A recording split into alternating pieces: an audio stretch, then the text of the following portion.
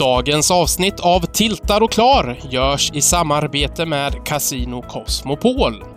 Och nu är det nära. Skånelaxen drar igång nu på söndag.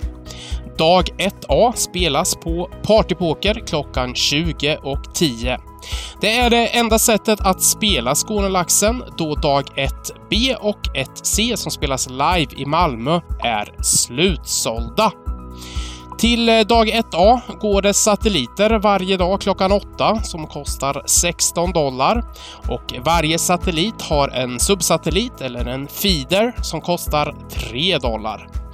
Mer information om Skånelaxen hittar ni på Casino Cosmopols hemsida. På Casino Cosmopol är det 20 års åldersgräns. Alla visar ID och har man problem med sitt spelande finns stödlinjen.se att tillgång. Nu drar vi igång podden!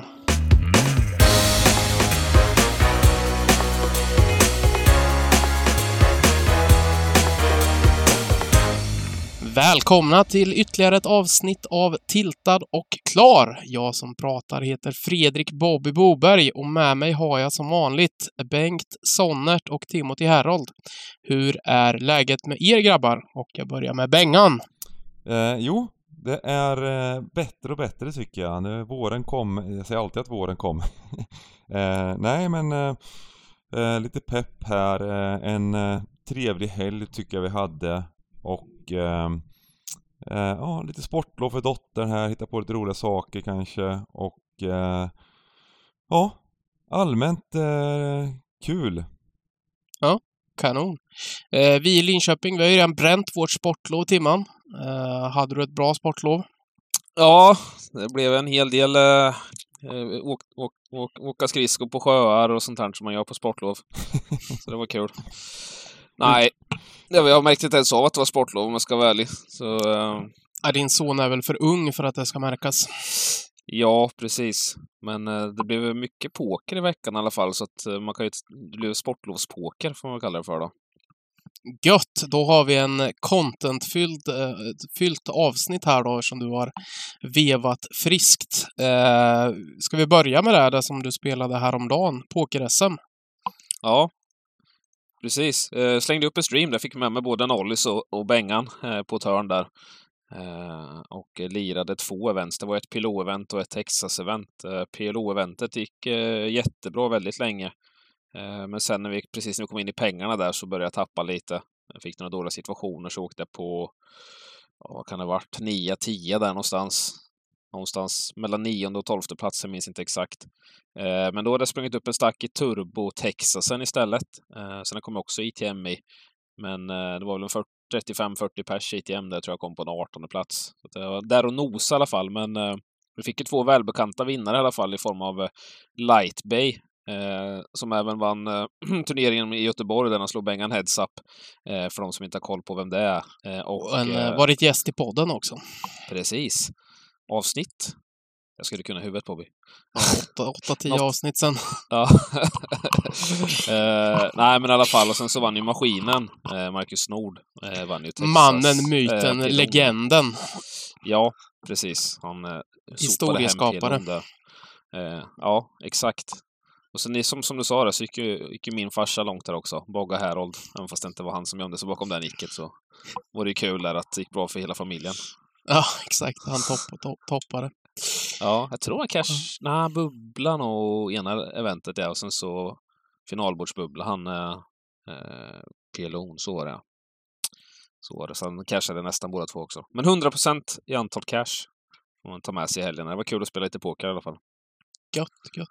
Ja, men det var väl de första riktiga SM-eventen. Vi brände ju även av den här Centrollen och en egen turnering i fredags. Men här är väl de med lite inköp som kan räknas som riktiga events. Och SM kommer ju rulla nu fredagar, söndagar här fram till main event som går 18 mars. Och vi kommer streama 4 tillfällen till, va? 3 tillfällen till. 3 tillfällen till, just det. Det stämmer. Det main event kommer streamas och lite andra events också. Det är bara att hålla utkik. Vad tyckte du annars om eventet? Hur var deltagarantalen etc.? Nej, men det var solitt tycker jag. Det var precis lagom och strukturen var lagom bra också tycker jag. Det var tillräckligt för att det skulle bli lite spelrum, men inte för djupt så att det på något sätt ens han bli långtråkigt. Nu vet jag inte, för Bengan hade inte blivit så jävla långtråkig med tanke på att han åkte ut med huvudet före i båda vänstern, men för de som faktiskt var kvar ett tag så jag tycker det var lite hårt ändå. Jämflöde. Sanningen svider. Ja, men det gick ju bra förra gången vi körde SM på Unibet. Du kom ju till heads up och det var finalbord, det var high rollers och grejer. Ja. Då var det jag som åkte ut första nivåerna. Nej, precis. Ja. Men det var high rollen då i PLO när jag förlorade heads up mot Jerry Ödén. Ni som inte känner till honom. Nej, men du gjorde ett jäkla jobb där. Jag och Nolly satt och åkte ut. Jag fick ju aldrig någon riktig... Jag kämpade. En klassisk, samtidigt så fick du veva in något annat vid sidan om där. Lite snyggt. Jag kom i finalbord i en annan turnering, va? Ja. Men ja, det gjorde du, men du hade ju tipset där. Ja, du hade sista 2-3 matcherna kvar på tipset och jobba in där. Ja, precis. Adam som mitt tips. Det var lite sidojobb där, precis. En liten tröstmiljon. 1,2 eller något sånt där. Precis, det var ju svinkul ju. Det är ju så, det har varit lite kallt med poolspelen i år. Det gick ju sjukt bra sådär. Slutet på förra året, sista kvartalet kan man säga, var helt otroligt. Och sen så känner man sig sämst i hela världen när man är kall i 2 månader liksom. Det funkar ju så, det är oerhört varians, men ja.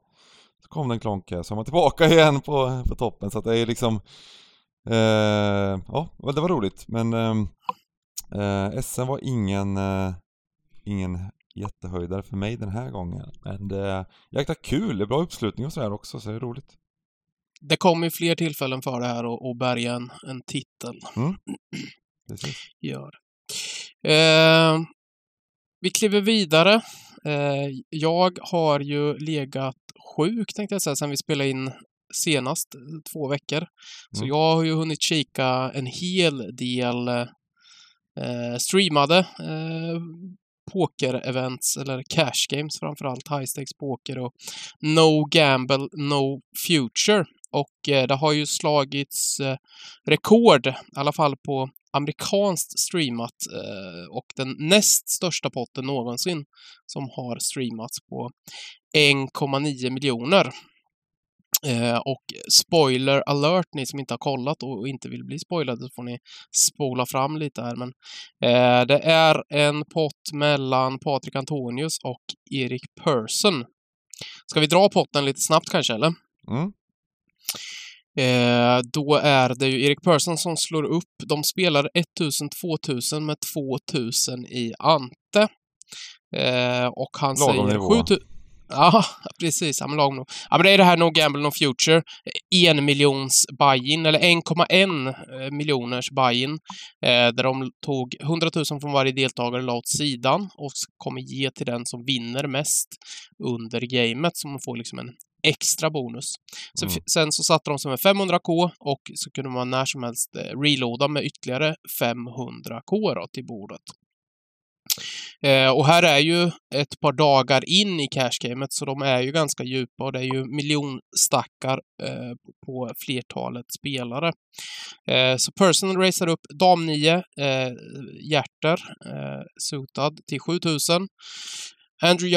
Rob Young heter han, synar med S2 i klöver och Patrik Antonius slår på en squeeze till 30k med S-kung i hjärter ifrån small blind. Båda de andra herrarna synar och floppen kommer 3, 3, 8 med 2 hjärter och en klöver. Då bettar Patrik rakt ut 40k, var av Erik Persson väldigt, väldigt snabbt racer till 140k. Fold av Rob Young och Patrik kör någon sorts nästan klick tillbaka till 250k. Blicksyn av Erik Persson och så kommer det ett spader S på törn. Så att Erik Persson är ju drawing dead då när Patrik hittar toppparet och har det högre färgdraget. Han bettar ut 150 med 450, 500 kvar ungefär. Och Erik Persson går all in och Patrik synar. Ja, och Riven är ju irrelevant eftersom han är ju redan drawing dead. 1,9 miljoner lite drygt blev potten på och ja, Bengan, vad säger du om spelet? Nej men vi diskuterade lite här innan och jag tycker ju att Patrick spelar potten jättebra. Anledningen till att han spelar bra, det är att ni som har sett lite på han Eric Persson när han spelar, han är ju en sån här klassisk high-stake fisk, det måste man ju ändå döpa honom till. Men han är absolut lite farlig för han är aggressiv. Sen så har han kanske lite så här smygtells och lite allt möjligt som man skulle kunna liksom, man vet, har man lite koll så spelar han ju på ett visst sätt. Men många som sätter sig i det här gamet, även de som spelar högt, de vet att det är ett bra game, de vet att det är lite sämre spelare, och då tänker de på så här, men nu ska jag försöka pottkontrollera, nu ska jag försöka hitta en situation där jag kan få allting av den här personen i en bra spot där jag har nuts liksom i princip. Men Patrick tycker jag spelar helt rätt där, som när han har en bra hand, när han vet att han kan spela en stor pott mot en dålig spelare, så vågar han spela ordentligt. Och det är det som gör att han vinner den här potten på det här sättet. Han slår om och även på floppen då så är han extremt aggressiv här, liksom slår om igen. Och sen så spelar han perfekt för honom och turn kommer ett S, vilket gör det väldigt bekvämt och bettar ett litet bett. En fjärdedels pott där. Då får han den här all-inen som man egentligen letar efter på ett sätt, även om det är jobbigt att få den, eftersom att Eric Persson kan ju ha en trea, han kan ha triss liksom, och då är det drawing slight liksom, men han kommer ju han har aldrig haft så hög puls som han hade där, Patrick. Man såg han blev helt hon bara skakade till. Precis. Ja. Ja, precis. Och det är ju så att det finns ju en risk, men nu är potten spelad som den är, och han har just den chansen. I och med att han spelar precis som han gör potten, så kan det vara exakt den här situationen som han letar efter, som det blir mot en sämre spelare. Här ska ju inte Eric Persson veva på det sättet överhuvudtaget. Han ska ju syna på floppen, folda turn, hålla på och veva om på floppen för att få hem potten. Det är typiskt en sån gubbe som inte ska ha 1 miljon framför sig. Han ska inte spela 500 big blinds deep. Hade han spelat 100 big blind deep eller ännu mindre nästan, då hade han kunnat spela och vinna det där gamet, till och med när han vevar lite och håller på och dribblar, inte vinna i längden.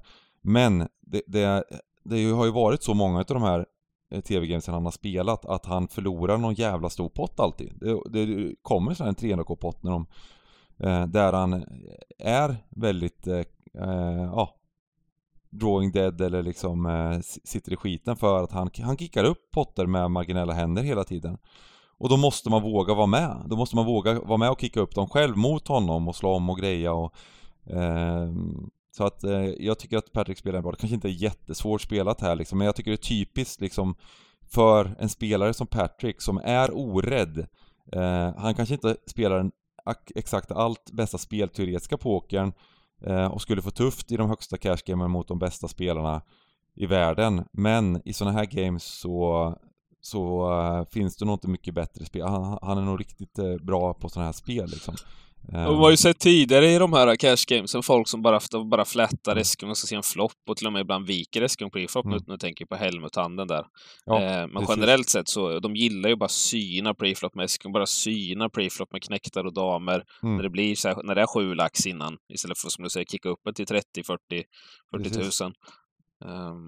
Ja, men jag tycker det är jättebra liksom, och nu ska man så självklart vända det här till att det fokuseras på mig. Nej, men jag tyckte att jag spelar ju rätt så högt Texas förr i tiden, och jag tyckte att det var någonting som det kanske fanns bättre spelare än mig också, men just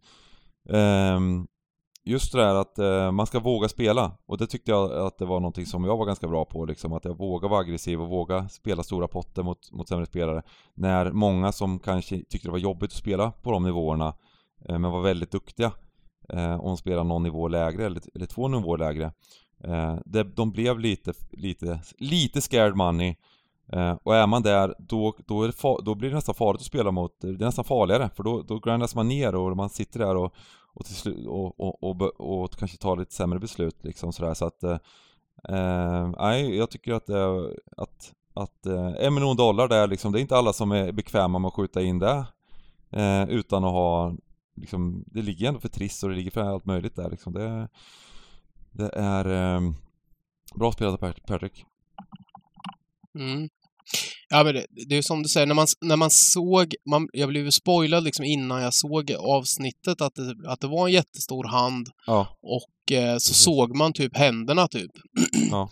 Och då tänkte man ju liksom, den spontana tanken var ju liksom att ja, men här kommer det ju liksom en backdoor flush eller båda floppar färg liksom på en oparad bräda. Ja. Så när den här kom lite, och det var inte jättemycket liksom, ja visst han säger 30k pre, men och så bara kommer den 3-3-8, så börjar man fundera liksom, ja men det kommer väl flush på turn, bet och blank river typ, liksom sådär. Så lite förvånad blev man ju ändå på hur handen utspelade sig, men ja, stenhård Patrik. Ja, när SR kom så tänkte man ju, fan, åkte alla pengar in här? Ja. Ja, alltså han sizear ju bättre 150 som sagt och har en 450-500 bakom bara. Så det är inte jättemycket ytterligare där, men ja, Erik tog sig ett skott ändå. 600 bakom typ, tror jag. Var det så mycket ändå? Ja, jag tror det blir det. 250 på flopp, 150. Ja, skitsamma. Men nej, det är ju galet att han stoppar in det. Men ja. Man tänker så fort han bettar ut det lilla bettet. En normal spelare som är lite tänkande anar ju så mycket ugglor i mossen där så det finns ju inte. Man tänker att jag är nog dör med min damnis ute där. 9,5 gånger av 10. Men det är ju genialiskt mot en sån gubbe. Men det var ju samma sak när Patrick spelade på full tilt. Att han spelar väldigt mycket stora potter och sådär. Och hade väldigt bra, alltså när det väl åkte in så då har han kickat upp det med en bättre range och så vidare och fått en bra situation liksom. Det var ju man framförallt mot Isildur och sådär. Det kanske är lite liknande situation liksom, och vann väl bra även där, så att han är bra i just de gamesen. Sen tror jag liksom att han, som jag sa, spelar han mot någon bra gubbe heads up eller så vidare, så då tror jag att han förlorar mycket mot Durr bland annat heads up då. Då kanske det är lite tuffare för honom, men just när det är de här blandade gamesen så spelar han väldigt, väldigt bra, tror jag. Han orkar, som du sa. Ja, så man måste orka. Det är det. Du ska ju se det som att det spelar 1-2, inte 1000-2000. För det är ju annars då som fisken får sitt övertag, och som Erik Persson som någon sorts businessman och har liksom sina inkomster från annat håll. Om man får de proffsen att hamna i en situation där de tycker det är jobbigt att stoppa in och kanske inte liksom kan spela sitt spel, då har väl han hamnat precis där han vill hamna liksom. Ja. Att då kan han hålla på med sina grejer, eller vad man ska säga, som man gör liksom, och sitt tugg och liksom komma innanför under skinnet på proffsen liksom. Ja, han gjorde väl det till och med liksom någon gång mot någon Thai-sex-proffs där liksom och så vidare, så att han men i slutändan så jag lite svårt nu, han är, vad var det, 23 kasinon eller vad fan allt säger att han äger. Det kommer väl in en del pengar där, så det är inte så farligt, men jag gissar på att han inte blir jättelångvarig i det här, för det blir dyrt alltså. Jag menar, han måste ju vara liksom $2,5 miljoner ner eller någonting i de här gamesen nu liksom. Det är rätt mycket ändå liksom. En del täcks väl av att det han har väl säkert en appearance fee liksom. För att det är han som styr det hela etc. Så, nej, precis. Och sen så har han tick in, men jag har ju svårt att se att han har sålt någon action, eller att någon vill köpa kanske. Ja. Någon större kaka, så han har väl mycket av sin action själv också. Du var inne lite på det, Bengan. Jag hade som ett uppföljningssegment till den här jättestora potten. Du sa att du spelade högt förr i tiden. Så jag tänkte vi skulle ta ett varv laget runt här, att den klassiska frågan, vad är den största potten du har spelat? Och jag tänker vi kan dela upp den i både online och live. Så är det någon av er som känner er manade att börja? Ja, men kör du till första timman så Ja, vi tar det minsta först. Live kommer jag inte ihåg. Det är ju på CC tror jag, någon gång där. Men det är ju inte... det är många i samma range ungefär. För de har väl legat mellan 50-80 000, de största jag har spelat där. Det är ungefär de nivåerna som jag har spelat på. Det har varit 25-25 eller 50-50, inte Texas, PLO. Jag tror jag förlorar. De största potterna som har varit invevade i så har jag lyckats förlora, men det är väl att det har varit flervägspotter. Så det är mer sannolikt att man förlorar. Men online minns jag en pott i alla fall på partypoker. När jag hade slagit upp mig lite där så var jag inne på 10-20 och då blev det någon $9,000 pott. Den var den största potten jag spelat online. Och den lyckades jag vinna. Och då spelade jag ju generellt sett 2-4, 3-6, 5-10 då. Men jag tog ett skott på 10-20. Sen så, jag tror det var en av de första sessionerna jag spelade där. Så jag hamnade i den $9,000 potten och sen... Kommer du ihåg hand histories och sånt också, eller? Nej, jag kommer inte ihåg. Men jag vet att jag hade nöten på turn i alla fall, men jag kommer inte alls ihåg hur hand-historien var. Där var ju 10 år sedan. Ännu längre kanske till och med. Men jag minns att det var första eller andra... kan nog vara första gången jag tog ett skott till och med. Och sen hade jag ju dubblat och sen hamnade jag i en pott mot någon och så fick jag in med nöt på turn. Och han hade 20% eller någonting så stora. Sen spelade jag inte 10-20 på ett tag. Jag var så jävla nervös, kommer jag ihåg. Jag gick tillbaka och grinda. Och behagligt att sitta och vinna på de nivåerna. $9,000. Ja. Så det är det största som jag har blivit inblandad i. Och live då? Har du spelat någon stor cash game-pott där? Eller? Nej, men det var som jag sa på CC där. Det jag har spelat när jag varit på CC har varit 25-25 PLO eller 50-50 PLO. Ja. Jag kommer inte ihåg någon specifik pott, men det har varit mellan 50-80 K de största har varit. Som jag kan minnas. Men jag kommer inte ihåg några hand histories heller. Så jag har ingenting som sticker ut sådär. Nej. Man är för grind helt enkelt. Om vi ska gå i storleksordning så är det väl min tur här efter, tänker jag. Live så har jag väl 2 potter. Jag tror till och med vi kanske kan ha pratat om någon. Men det var kasinot nere i Malmö som vi spelade 200-200 PLO. Där William slår upp Torsson och Elvis från Göteborg synar. Jag squeezar med SS damknäckt från Big Blind. Båda synar. Floppen kommer 10-9-2 eller någonting med 2 rutor. Och jag har nötblussdrag, öppen stege och överparet då. Bettar ut, William synar, Elvis går all in, vilket är typ betten ungefär. Och turn kommer en 10 och så åker det in mot William det sista. Den potten är väl nästan 200k tror jag. River kommer en kung så jag får stege. Men William har kung 8-8 med rutor. Nej. Så på flopp är han throwing dead. Vilket är jäkligt sjukt i PLO. Alltså det är ju väldigt, väldigt sällan att man får exakt sådana setup. Elvis hade en 10 ska ju tillägga, så på turn så ledde ju han där så. Men du hade ju alltså på floppen hade ju... Ja, på floppen hade jag ju riktigt liksom. bra. Ja, jag vet inte exakt vad Elvis hade. Om han kan ju ha haft omknäckt 10 någonting och sånt också. Men ja, då fick jag innebörd då. Men den andra, jag fick ju vunnit en stor pot också. Det var ju i Vegas. Och för er som har varit i Vegas och de här riktiga grinder-gubbarna där, man brukar ju skämta om att det är ju fria upptag på No Limit Gamesen. Så du har ju pratat om sådana också, de gubbarna där. De sitter ju alltid ska täcka liksom ifall någon mer eller mindre gör något fel eller liksom det kommer in någon jättefisk som de ska fånga liksom. Så de sitter ju alltid med väldigt, väldigt mycket pengar liksom. Och de brukar ha en sån här 50k bricka, eller vad man säger, med cash liksom. 5 stycken 10k 10k sedelbuntar. Back in the days då när man fick spela med cash på bordet. Och den där gummisnodden som brukar sitta runt den där brukar man ju skoja om att den har ju liksom inte varit av sedan 10 år tillbaka liksom. Nej, precis. Och jag hade en sån gubbe till höger om mig. Och vi spelar 10-20. Det är uppslag till 80, en syn. Han sitter i small blind, säger 300. Och jag tittar ner på 2 aces. Så jag säger 1000. De andra lägger sig och det kommer tillbaka till honom och han säger 3000. Och jag tänker att ja, han kan ju ha kings liksom.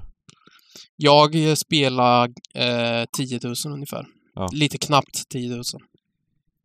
Så tänkte jag fan, men alltså få liksom ta 3000 om en sån här gubbe, det är ju liksom, det är för bra för att vara sant nästan liksom. Så skitsamma liksom, potten får vara nöjd liksom på något sätt, kändes som, eller än att jag skulle börja slowspela och på något sätt få liksom, att han skulle få in det med kings. Det var ju också det kändes som att det var ganska stor sannolikhet att han hade de andra 2 aces också liksom. Det var nästan det liksom det talade mest för att liksom förklara hur tajta de där gubbarna var. Ja. Så jag stoppar in, men han synar och stekte liksom jag var... Då? Vad sa du? Stekte han innan syna? Nej, det var mer eller mindre syn direkt liksom. Ja. Det var ingen lång. Så liksom jag frågade så här, men ska vi visa typ så här, och han gav något oklart svar, så jag liksom, vi satt ju precis bredvid honom, så jag vek ju upp och visade mig att 2 aces. Och då gick han ju bananas och började svära och grejer, så då fattade man ju att han inte hade aces liksom. Så brädan sprang ju ut. Floppen kom ju så här dam knäckt, så man fick ju liksom så här hjärtat i halsgropen när man såg alla klädda kort, och så på river kom det en knäckt till typ, men nej, han hade kings, så det var bara att skopa in en jättebalja. Jag förstår, men han bara svära nästan dock. Ja, exakt. Jo, jag fattar ju då att han hade kings, men det jag menar var att liksom, alltså, man ser att det kommer ett klätt kort. Det var mer så liksom, innan man ser vad, du vet, det här, man vill ju bara ha låga etc. Så det är nog största som jag har vunnit live, tror jag. Online så har jag nog torskat den största, jag kommer inte ihåg. Ja, men jag har nog spelat vi spelade 50-100 heads up, kommer jag ihåg. Floppat 2 par, där han floppar bottenpar, och så på turn så får han högre 2 par och jag får färgdrag typ, så åkte det in typ, så torskar vi. Men sen har jag vunnit jag tror jag har vunnit någon 40k-balja av Erik Sagström faktiskt. På det här gamla Betfair-nätverket där som han hade, eller han sålde väl den programvaran till Betfair då. Ja. Så fick jag in det med någon dam på knäck 10 någonting. Sprang ut typ 9 knäckt, och så tänkte jag, jaha, nu slår vi liksom ingenting, men på den tiden fick man inte se, så skopar man. Jaha, då har vi bollat upp här, Bengan. Nu får du komma in och... Ja, jag har ett par stora potter så att säga, det har jag faktiskt. Ja. Ska fundera här lite. Alltså, men jag kan ta de största liksom, som jag har spelat både live och online. Jag har ju 2 stycken stora online. Jag har ju massor med fler, men de 2 största potterna jag har spelat online. Ena var ju mot Ram Waswani. Och det är Aces preflop. Och det, jag tror att det här är alltså, jag tror att det är så sjukt att det är 100-200. Och det åker in knappt 200k var. Där det blir alltså 4-bettat pre. Och han synar, kommer låg flop, bet all in. Och kortet vänds upp och han har kung på turn. Smack. Fy fan. Förlorar alltså någon sån här, om det var 360k, någon sån här riktigt stort liksom. Var det då när ni satt på varsitt hotellrum på samma hotell? Nej, det har vi kanske också gjort, ja precis. Precis. Och sen att ni träffades på något rum och fortsatte spela live. Det här var efter det. Vi spelade ju ett live-game i, jag kan ju ta den också, hur det var. Det var ju i Monte Carlo. Jag bryter av med den grejen, ett live-game. Då var det så här att Ram, han hade tagit ett par bira typ, kändes det som. Och han ville spela. Då hade vi spelat online limit. För andra jag hade vunnit. Och så sa han så här att jag vill spela, nu är vi här, nu ska vi spela live mot någon. Det är någon som vill spela liksom högt som i helvete. Och då var Erik Sagström ville ju lira då liksom. Men han ville inte spela med Erik. Jag tror att Erik ville inte spela, han ville bara spela limit tror jag. Och jag var också limitspelare då som jag hade kanske spelat no limit och mixat in no limit ett halvår eller något sånt.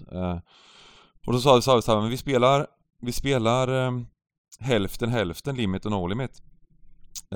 Hyrde en svit på det hotellet och skaffade dealers och hade 200k dollar i upptag.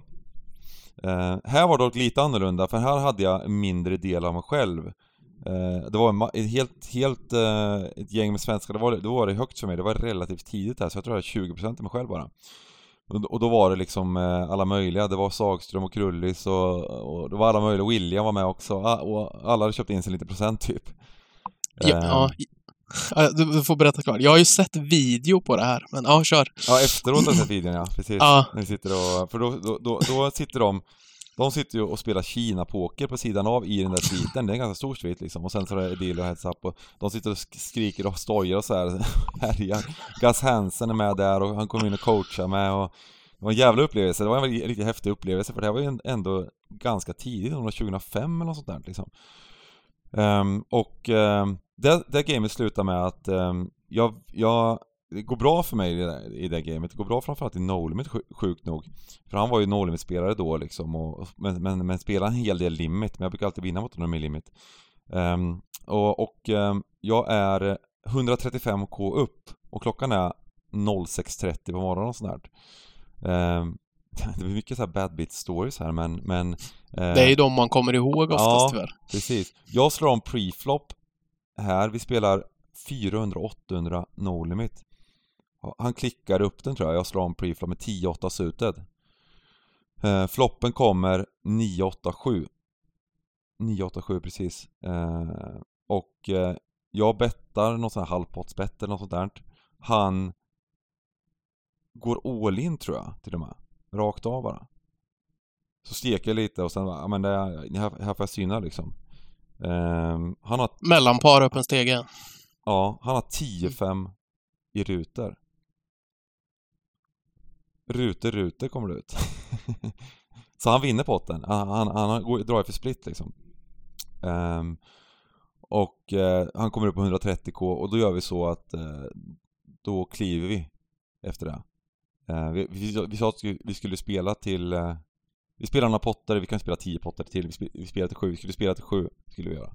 Så då klev och vi hade säkert spelat liksom, han har kanske köpt in igen eller något sånt där. Då hade han säkert spelat till hela förmiddagen också. Men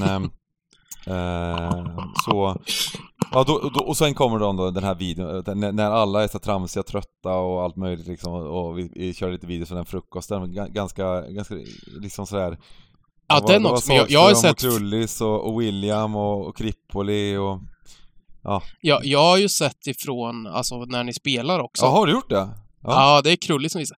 Och det är där, alltså det som är sjuka är, som du säger, det är mycket folk där inne i sviten och det är glad stämning, och jag kommer ihåg som du sa där, Gus är ju framme och typ så här masserar dig på ryggen eller något. Eller jag vet inte fan om det. Ja, och så typ hänger över lite, och alkoholnivån på en del är ganska hög så att säga, så det är ju ganska stimmigt och så här, och men det känns ju som att ni sitter och spelar en liksom 100 kronors heads up-gryta for fun typ ungefär. Ja. Det är den feelingen jag var nog den enda som inte drack så mycket där liksom.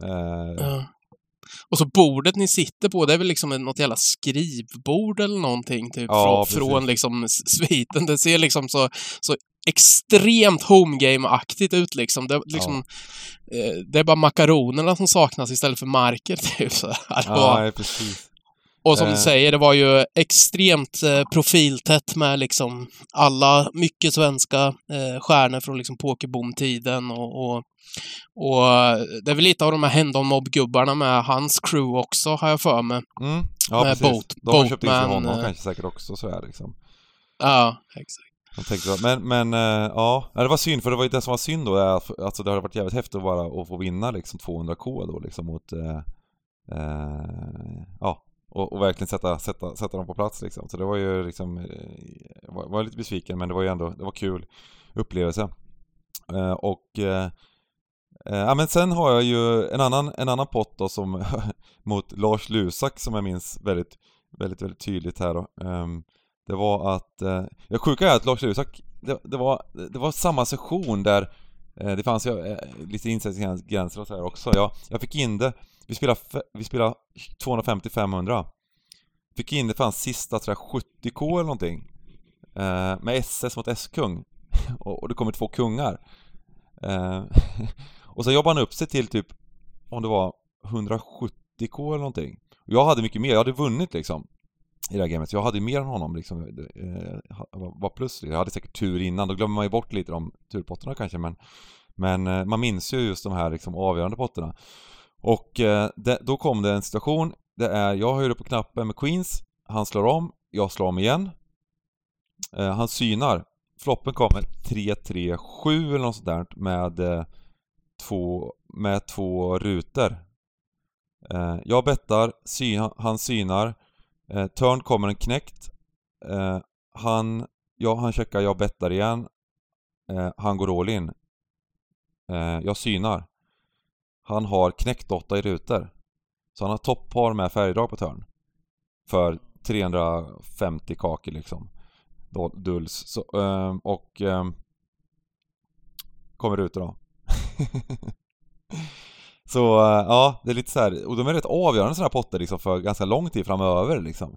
För sen vet jag att han lyckades vinna ytterligare mot mig då liksom efter det här och så vidare. Vi klev väl kanske då den sessionen, eller om vi spelar vidare lite. Men sen vet jag att han gick på run liksom och vann mycket på den sajten och sådär liksom. För jag tror att han har bussat där också flera gånger om liksom. Så var han sista. Ja, så att ja, men hade du vunnit någon av de 2 potterna så hade du liksom, som det låter, bustat honom från sidan. Ja, det hade jag gjort. Ja. Då kanske han hade liksom klivit, grindat på en annan sida eller liksom fyllt på och börjat spela lägre. Alltså det får sådana stora effekter så att säga. Det får ju det, exakt vad det får. Nej, så att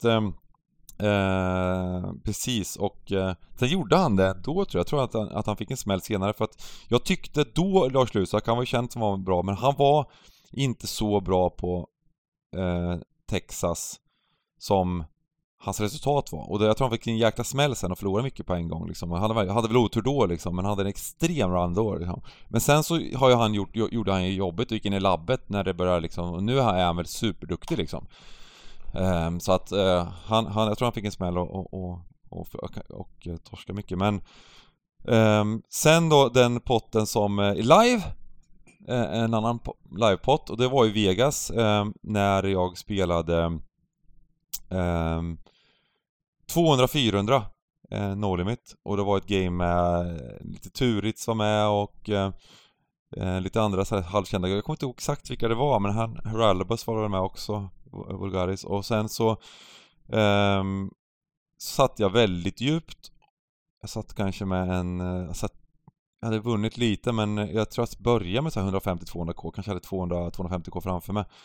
Brad Booth kommer och sätter sig, den gamla legendaren som bluffade Ivy där på. Han kommer och sätter sig med liksom, där snackar vi de här bibberna med det var liksom inga bibber med 10k, det var bibber med 50k han kommer med en bunt liksom, så han satt sig med 500k. Ja, men det var ju det, man hade ju 5 stycken 10ks bibber satt ju oftast liksom, ja. De satt ju med 10korna satt ju med de här papperslapparna runt liksom, och sen så 5 stycken ihoptryckta sådana med gummisnoddar liksom. Det var ju det klassiska liksom. Ja, precis. Nej, och då jag visste ju vem det var, och jag visste hur han spelade lite innan också sådär liksom, en gubbe som han gillade att show off och köra. Så kommer det en pott, nu ska vi se exakt hur den spelas. Jag tror att den här är alltså enkelracet preflop till 1000 preflop tror jag den är. Jag tror att det är han Brad Booth som höjer upp den, och jag synar om det är på Big Blind till de här med kungdam. Floppen kommer kung hög. Han bettar, nu ska jag se så att jag berättar den här rätt bara. Jag tror att han bettar 5000 på floppen. Och det är 3000 i mitten, jag tror att 3 gubbar med någonting.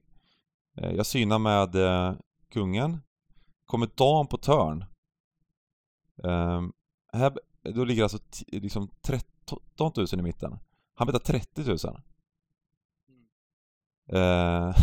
Jag har topp 2. Och jag ser ju ingen anledning till att liksom höja här eller någonting sånt liksom. För att antingen så har han ju någonting eller så har han inte någonting liksom. Och det är väl så man ska spela såklart liksom. Låt och vi är honom väldigt skjuta djupa, bort sig om han... det finns ju trissar och allt möjligt liksom, såklart. Synar. På turn kommer en 10, i River kommer en 10. Jag tror att kung, det ligger något så här, ja precis, en 7 var det också på floppen, minns jag, för jag var lite rädd för 7-7 liksom. En 10 så ligger Stege för S-knäckt. Han betar 100 000. Och jag har ju redan bestämt mig för att syna liksom. Det är inte så mycket att göra liksom, utan jag slänger in 100k och han knackar i bordet, visar inte handen.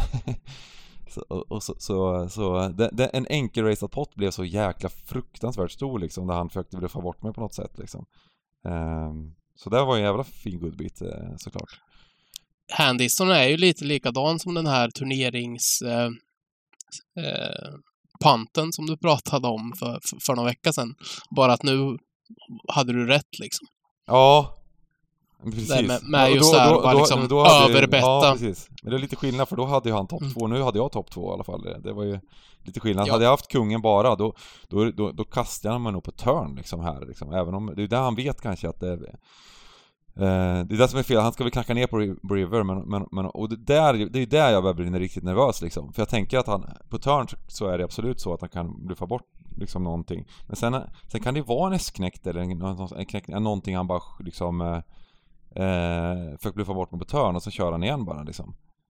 Men det går väl inte att lägga liksom bara, utan man får ta det där. Men det hade varit så jävligt snyggt spelat om man hade haft en triss eller S-knäckt eller någonting. I alla fall på River så är det bra. Men man ska nog ja. Han var inte den som slowade ner direkt, så att nej, det var rätt gubbe och syna ner mot AGS liksom. Nej, så jag är mycket upp och ner potter så är det på stora nivåer, och nu var det ett par bad bits här, absolut, men du avslutar ändå med en vinst här så. Ja. Jag har faktiskt en goodbit på en riktigt jävla stor pott igen faktiskt. Jag tror den här är på 250k eller någonting. Jag kan ta en goodbit också. Jag spelar mot Luck Express 100-200. Som är Marcello Marsigliani. Som har spelat heads up mot Durr, var det va? I någon tv-sändning. Det är den jag har spelat mest mot heads up av alla, totalt sett. Italienare så här. Känd av och väldigt tät, håller på med gambling och tjänar pengar på gambling på olika sätt, tror jag. Han var väl extremt fiskig i början och sen blev väl ändå hygglig, ja, om inte jag med. Ja, precis, exakt så var det. Och här var det väl i ett läge där man var rätt duktig så här, men fortfarande bra game liksom. Nu ska vi se här. Det är en re-racad pott, tror jag. Och jag har damknäckt. Jag har slagit om pre-flop. Floppat damknäckt 8. Jag bettar han slår om. Jag synar. Turn, checksyn. Knäckt på river. Eller något sånt där. Check, all in. Syna mig. Han har 9-10. Så jag satte liksom som magisk river liksom. För jag hade alltså, det är svårt att lägga ändå liksom här. Jag hade nog aldrig gjort liksom. Så att ja. Du fick springande kåk. Nej, jag floppade upp 2 med kåka på river liksom för en 250, okay. Alltså också så här liksom 6 upp inköp eller någonting liksom. Eller om jag checkrace all in på river kanske det var, och han syna av, det kan vara, jag kommer inte ihåg exakt hur det spelades, men det var verkligen så här. Jag kommer ihåg hur jäkla liksom, där hade jag fan tur, där hade kunnat vara det var liksom, de här pengarna kunde lika gärna varit hans liksom. Hade du blankat så hade du inte slunkit kanske. Nej, det hade jag inte gjort. Jaha, det blev en liten bonanza med hand histories och lite stories från back in the days. Har du spelat i Bobby's Room någon gång? Du sa att du spelat 200-400 i Vegas, eller har du? Nej, jag har aldrig suttit i Bobby's Room och spelat, nej.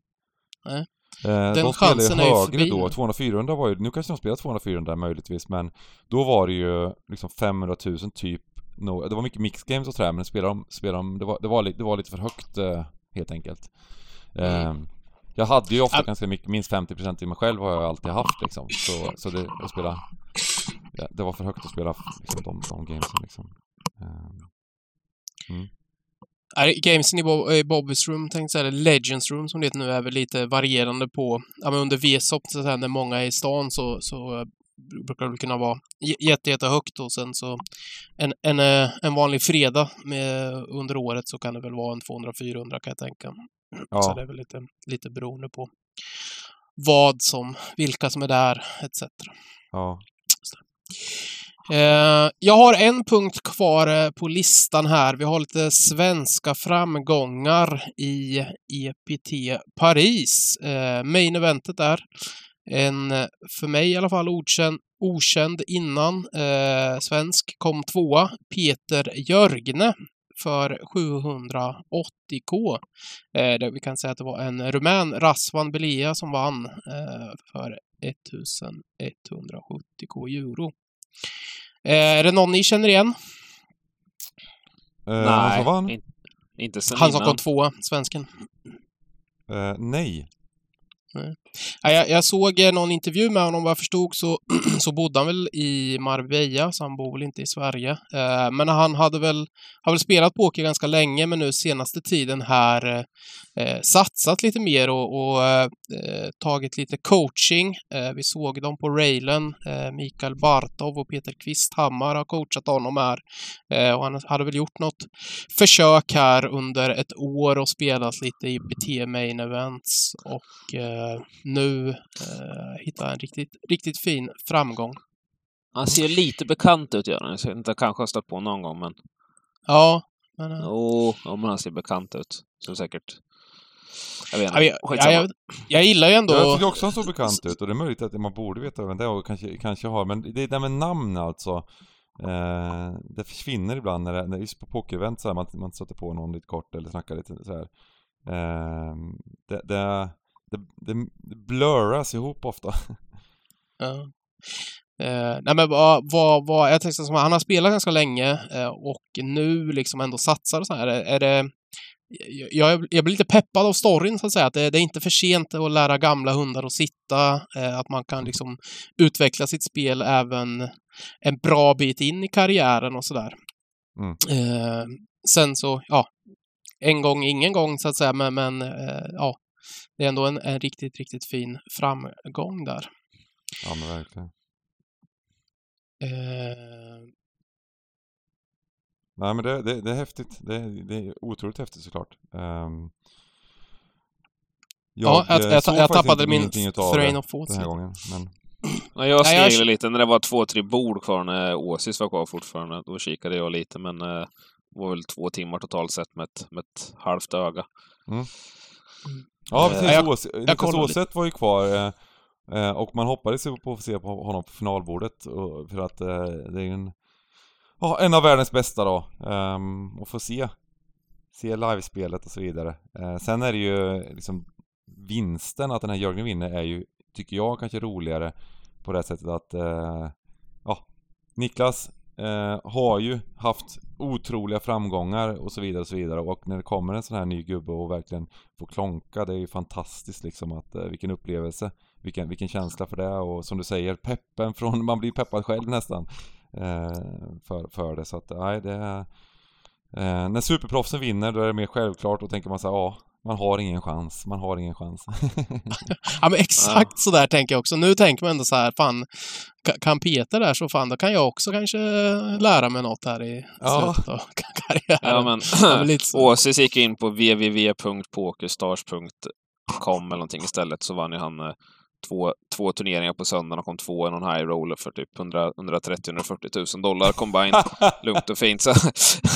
Så att, nej, men han var inte trött efter en lång live grind där, utan han dunkade upp full matta på skärmen och slaktade som vanligt. Ja, nej, det är en sjuk dedikerad gubbe där också. Otroligt duktig. Grattis får jag i alla fall säga till Peter där. Starkt jobbat, även om det inte räckte hela fram till turneringsvinst, så är det ju en dryga 8 miljoner att tröstas med. Och vem vet, kanske coacherna hade någon liten procent och de jobbar hårt på railen i alla fall. Så att, ja, det brukar ju tala för att man har procent om man kör rail. dagens avsnitt. Ja, vi skippar markertavlan idag. Vi har inte möjlighet att dra några marker, utan jag tänker att vi ska pusha lite det som händer framöver. Och som vanligt, vi spelar in en tisdag och på onsdagar så är det ju vårat homegame. Ryktet säger att Pappa Poker kanske ska titta in och streama lite homegame imorgon. Ja, för vi får se, ej bestämt, men jag ska absolut försöka komma in här. Det är ju som sagt lite sportlov och sånt för dottern, men nej, smygpeppad av allting. Spännande. Och imorgon är det ju ny månad och då börjar mars månad och första fredagen i varje månad så har vi ju Cash Game fredag. Så på fredag så ska vi streama, vi ska spela Cash Game. Det blir väl high-hand tävling som vanligt och gott snack hela kvällen. Sen har vi ju även Poker-SM som vi snackat om. Vi kommer streama fredag den 10, söndag den 12 och main event den 18 lördagen där. Så det är väl det vi har att se fram emot i pokerväg. Har jag missat något, Timman? Nej, det tror jag inte. Nej, men precis. Nej, helgen är ingen SM. Det är bara NHL-lördag där efter spellördag. Yes. Det är ju den helgsändningen där. Så nej, det är ju nästa helg som du fortsätter med SM för det. Men det går ju SM-turneringar även fredag och söndag. Även fast inte vi streamar dem, så att säga. Och på söndag den 5 där som jag pratade i början på podden så är det ju dag 1A av Skånelaxen på Partypoker också. Och sen så är det laxfisket i full gång veckan efter. Grymt! Då tackar jag Timman och Bengan för att ni har varit med. Och stort tack till alla er som har lyssnat på återhörande om 2 veckor. Ha det bra tills dess. Hej då! Hej då! Ciao!